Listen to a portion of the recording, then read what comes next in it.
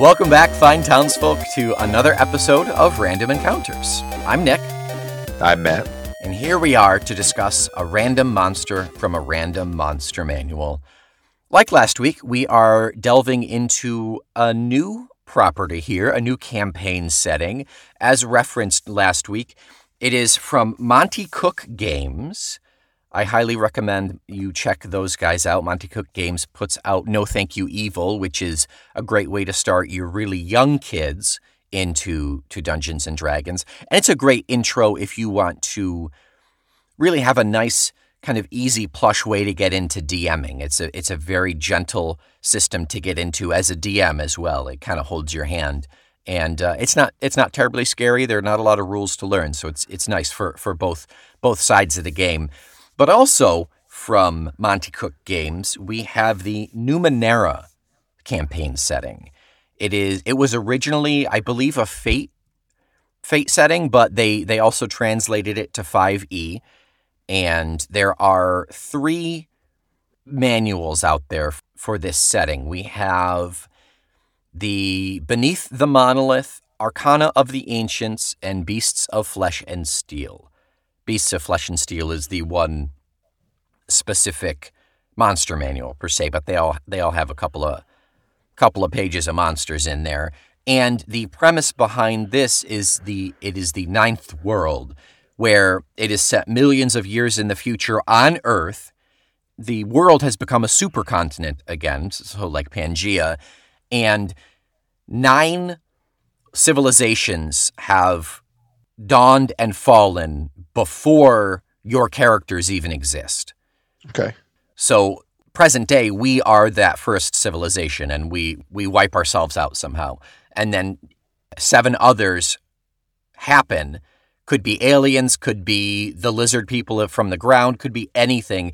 And basically in Ninth World, it is the remnants of all of those. It's a lot like Gamma World in a sense. Okay.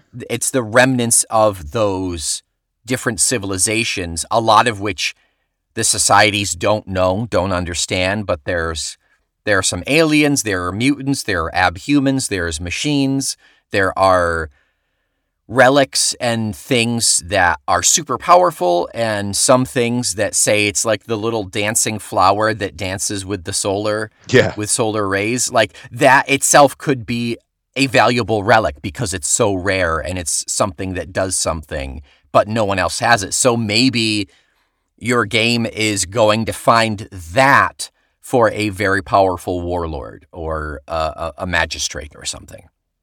And obviously you wouldn't let them know exactly what that is. You would just say the dancing flower of solar energy or something along those lines, and then they just see the it. Sunflower. Call it the sunflower, the solar flower, something along those lines. You tweak the language enough.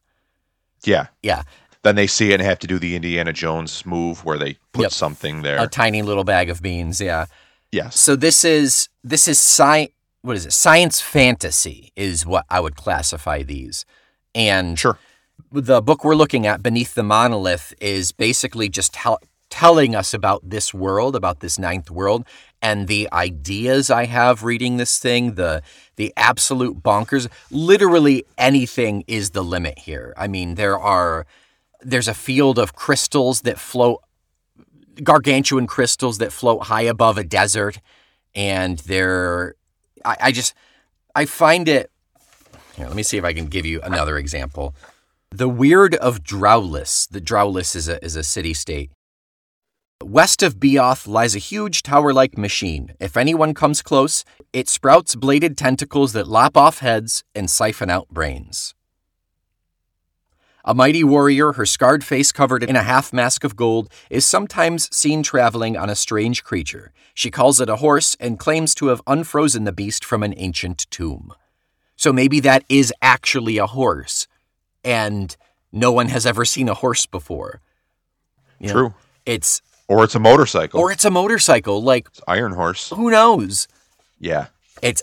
I'm so very much in love with this campaign setting because of all the systems that I've seen, your mind really is the limit on this thing. It's a blank canvas. that they've done a really interesting underpainting. Yeah, and you can take a really banal common item and make it all mysterious, or you can make something up completely bogus that definitely wouldn't fly in a standard D&D game, but it'll work here. Yeah, you've got everything from the first age, and then you have 8 of them in between that are things you've never even seen before, right. So you have that creative license. They get more complex and more mysterious and more technologically advanced, et cetera, et cetera. Or maybe not technologically advanced. Yeah. Maybe the last one, they got to the Bronze Age and that's it. So most of your people have bronze armor or bronze spears, things like that. I don't know. Yeah. The limit is you, and we will get into some... So all of the monsters basically are alien, mutant, or robot. Okay. Along those lines. But take all of your preconceived notions of every one of those words and toss them out, because just so cool. So very cool. So we're going to talk page 146 today, the Ithsin. Okay. Little dragony. Little draconic. It says, let's see, it's a medium beast. Okay. Loud and horrible, the things called Ithsins appear to be the result of a genetic experiment gone awry. Possessing distinctive qualities of avians, reptiles, mammals, and fish, they seem difficult to categorize. In the end, however, they are unique in their own right. They are nesting hunters. They're egg layers that live in large communal nests comprised of at least 3 adults and often more. So they are polygamous, I guess. There's a bit of a throuple. Yeah, a little throuple, little egg throuple. They fiercely defend their nests, even unto death. These carnivores hunt in packs, looking for prey of any size. Ithsins do not see or hear particularly well and rely on their long, snake-like tongues for much of their sensing. More times than not, a pack nests atop or in front of the entrance of an abandoned facility that lures explorers. So basically just wait for the food to come to you. Yep. So we have a speed of 40 feet, hit points of 75. It's a challenge rating of 4. Not a whole lot going on in terms of attack. It's got a 21 strength, which is bananas, 17 con. Everything else is pretty weenie. But my favorite part is it has a confusion gas as a reaction. Okay. When the Ithsin takes damage, it releases a dark greenish gas from orifices throughout its body.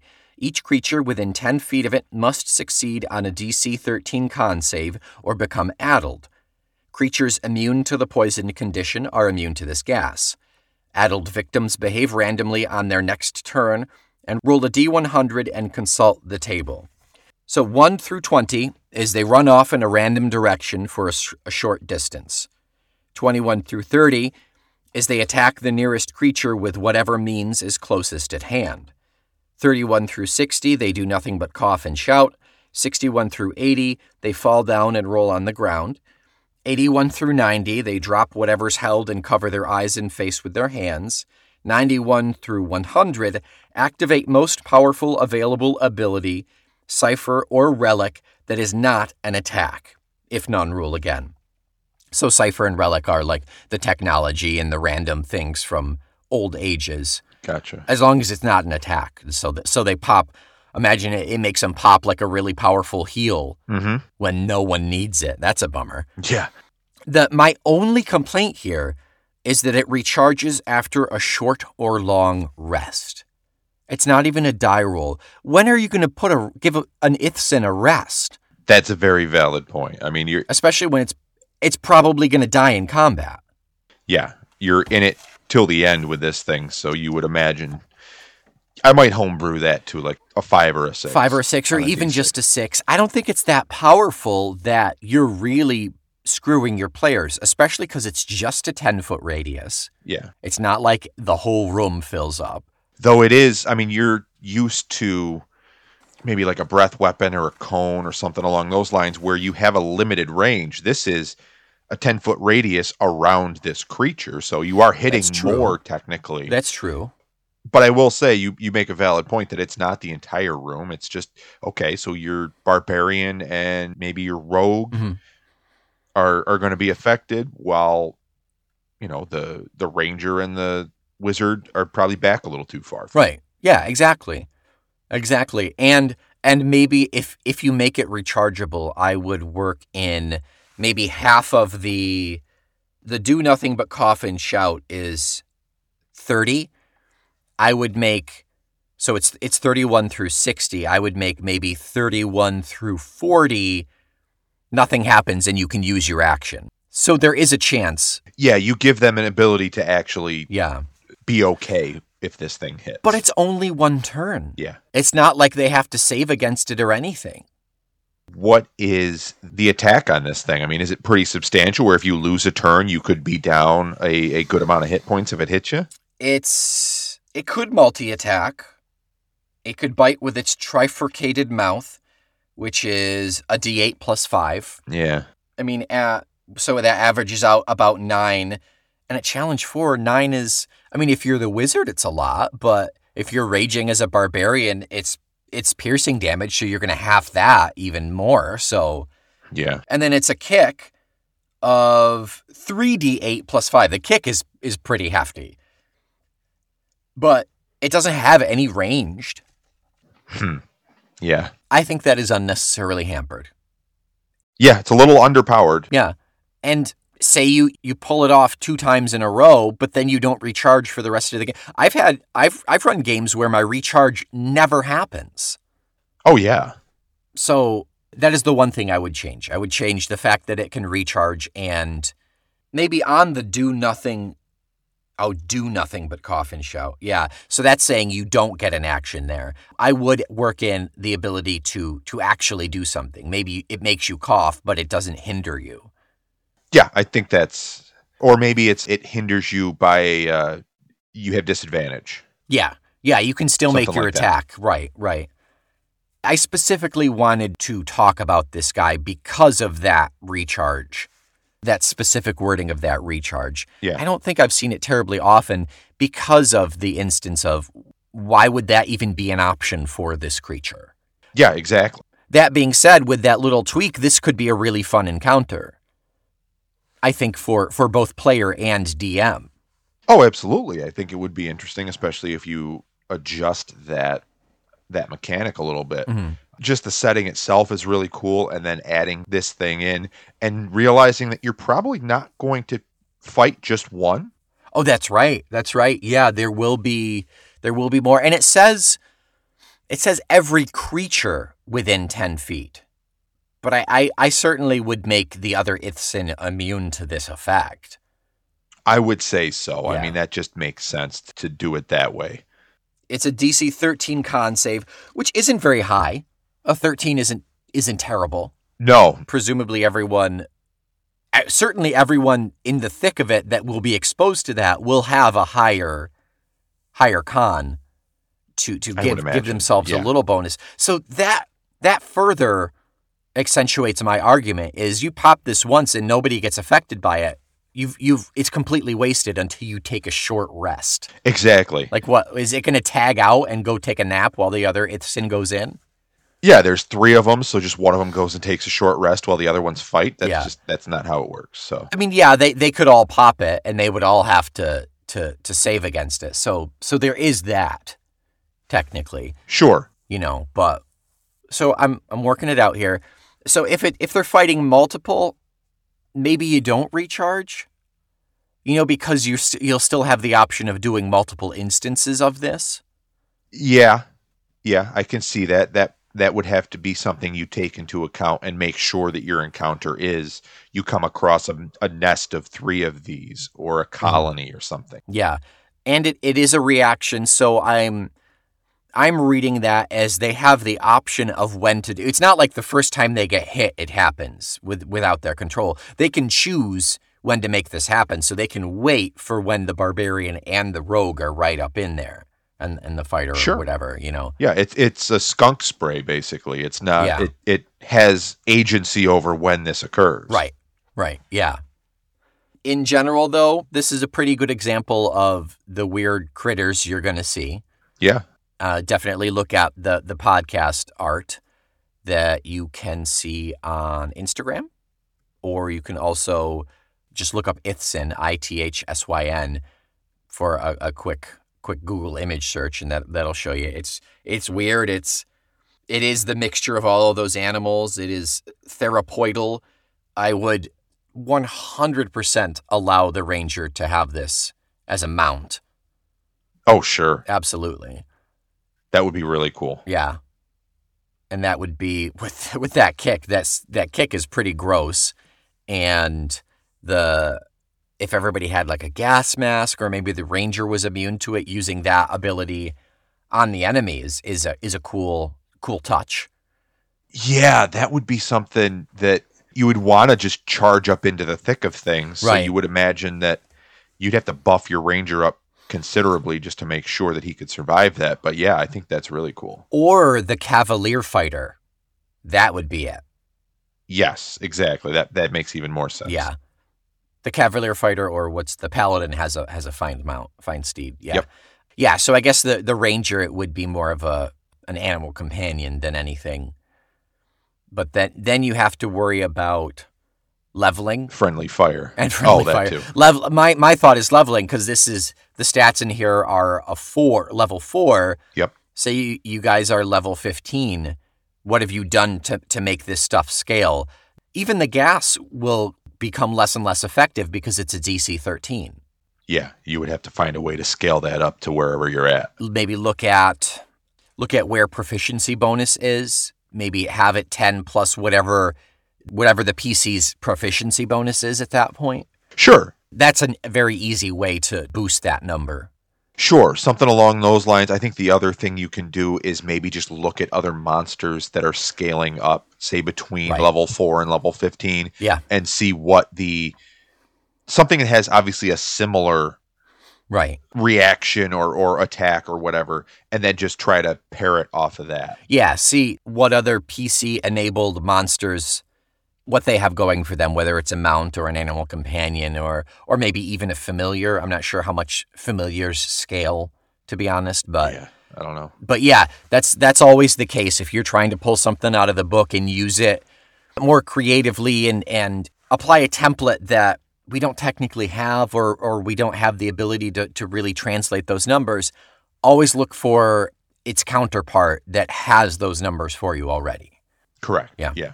There's so many resources to use, whether it's you're looking in monster manuals you already have, or just go online and Google search something. Oh, yeah. You'll undoubtedly find what you're looking for. It just depends on how hard you have to dig. Right, and the beauty of 5e and the internet is there is so much homebrew and there's so much discussion out there. I would be very surprised if you didn't find something fairly easily. Correct, yeah. So the Ithsyn, and specifically, kind of meh of a monster. Yeah, it's okay. However, the Numenera campaign setting, very cool, right? Very cool. Yeah, exactly. Yeah. In terms of the campaign setting, what are we looking at for like races and classes and stuff like that? Because we talked about Humblewood, and that is just a plethora of new and interesting things you can do. Mm-hmm. Is this kind of a standard science fantasy? We're not swinging swords necessarily all the time, but does it just kind of break down to fighter and rogue and things along those lines? They have 2 options to start the game. As the DM, you could have your players in like a standard D&D high fantasy setting fall through a portal or step into a time warp, whatever, and their characters will literally translate. Just bring the character sheet over. It's the exact same thing. Okay. In which case, you can have any race, any class, anything. Cool. If you're starting from scratch in this world, they say most likely human or 1 or 2 other alien races. And that's it. Okay. That's it in terms of races. For classes, you could play anything class-wise. It's just that... I will say that is a huge boon to this system then, because a lot of times when you get something like this, it's, no, you can't be a Aarakocra monk. You can't. That's just silly in this setting. You have to be a space pirate with tentacled fingers or something like that. Yeah. In Ninth World, there are 3 names for classes. There's the Jack, which refers to a jack of all trade, which would be a rogue. Okay. There is the Glaive, which would be anyone non-magical. So barbarian, fighter, monk, paladin, or ranger. Paladin is magical. The martial classes, I guess, is a safe way to put it. So you would call yourself a Glaive. So you could have 3 Glaives in your party. One is monk, one is ranger, one is fighter. Gotcha. You're still using that build, and you're still having you're each taking your own path. But in this world, you would refer to yourself as a Glaive. Okay. And then there's the Nano, which is Bard, Cleric, Druid, Sorc, Lock, and Wizard. They recommend that you flavor things a little differently, make it more technological. You're not doing anything with magic per se, or even a god, but maybe the ancient relic that is embedded in your shoulder is your god and it's giving you those powers, or it's your patron and it's giving you those powers. Sure. That's the beauty of all of this stuff being a mystery, is that you can kind of put it anywhere and you can tweak it and flavor it and color it how you want. Yeah, that little ball that you grabbed from the museum that makes your hair stand up. Yeah. That gives you all the power that you need. Now you're an elemental Sorc, yeah. Exactly.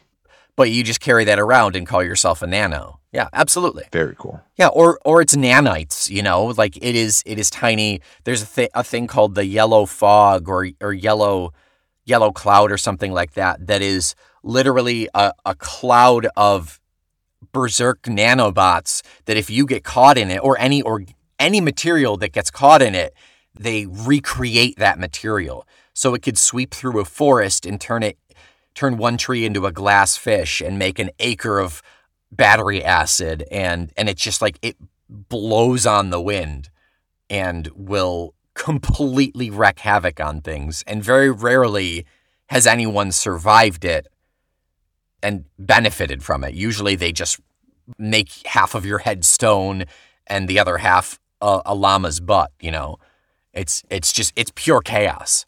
The old llama's butt. Yep. The old half a llama's butt. Yeah. Wow. Yeah, that is really cool. And much like the setting itself, that just opens up the possibilities for pretty much anything. So that's really cool. So much. Yeah.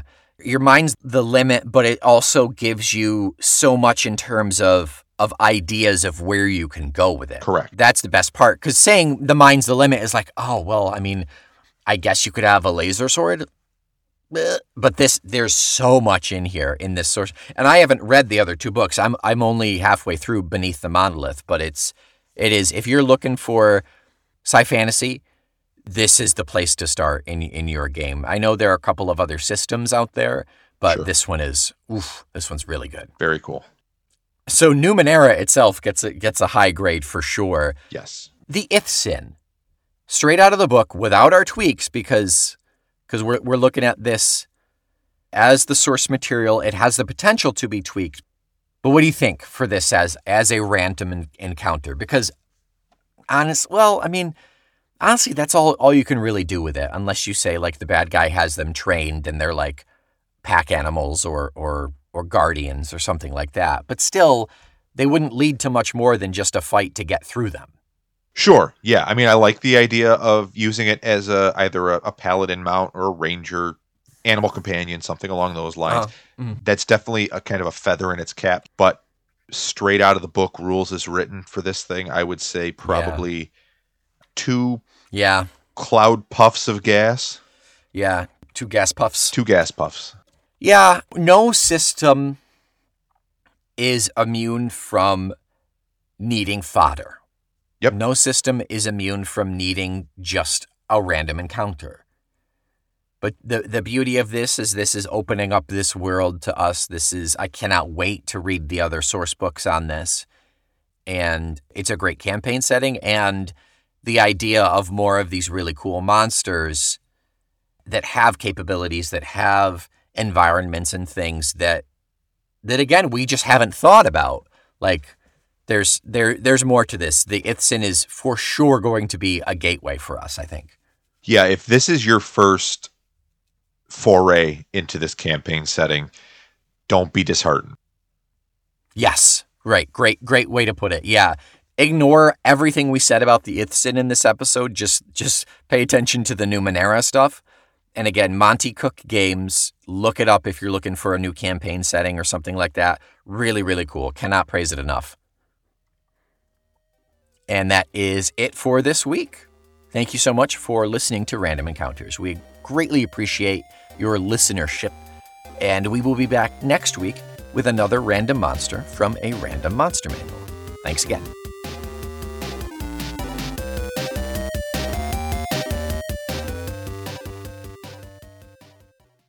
Hey, Random Encounters is a proud member of the Feckless Gnomes Audio Network.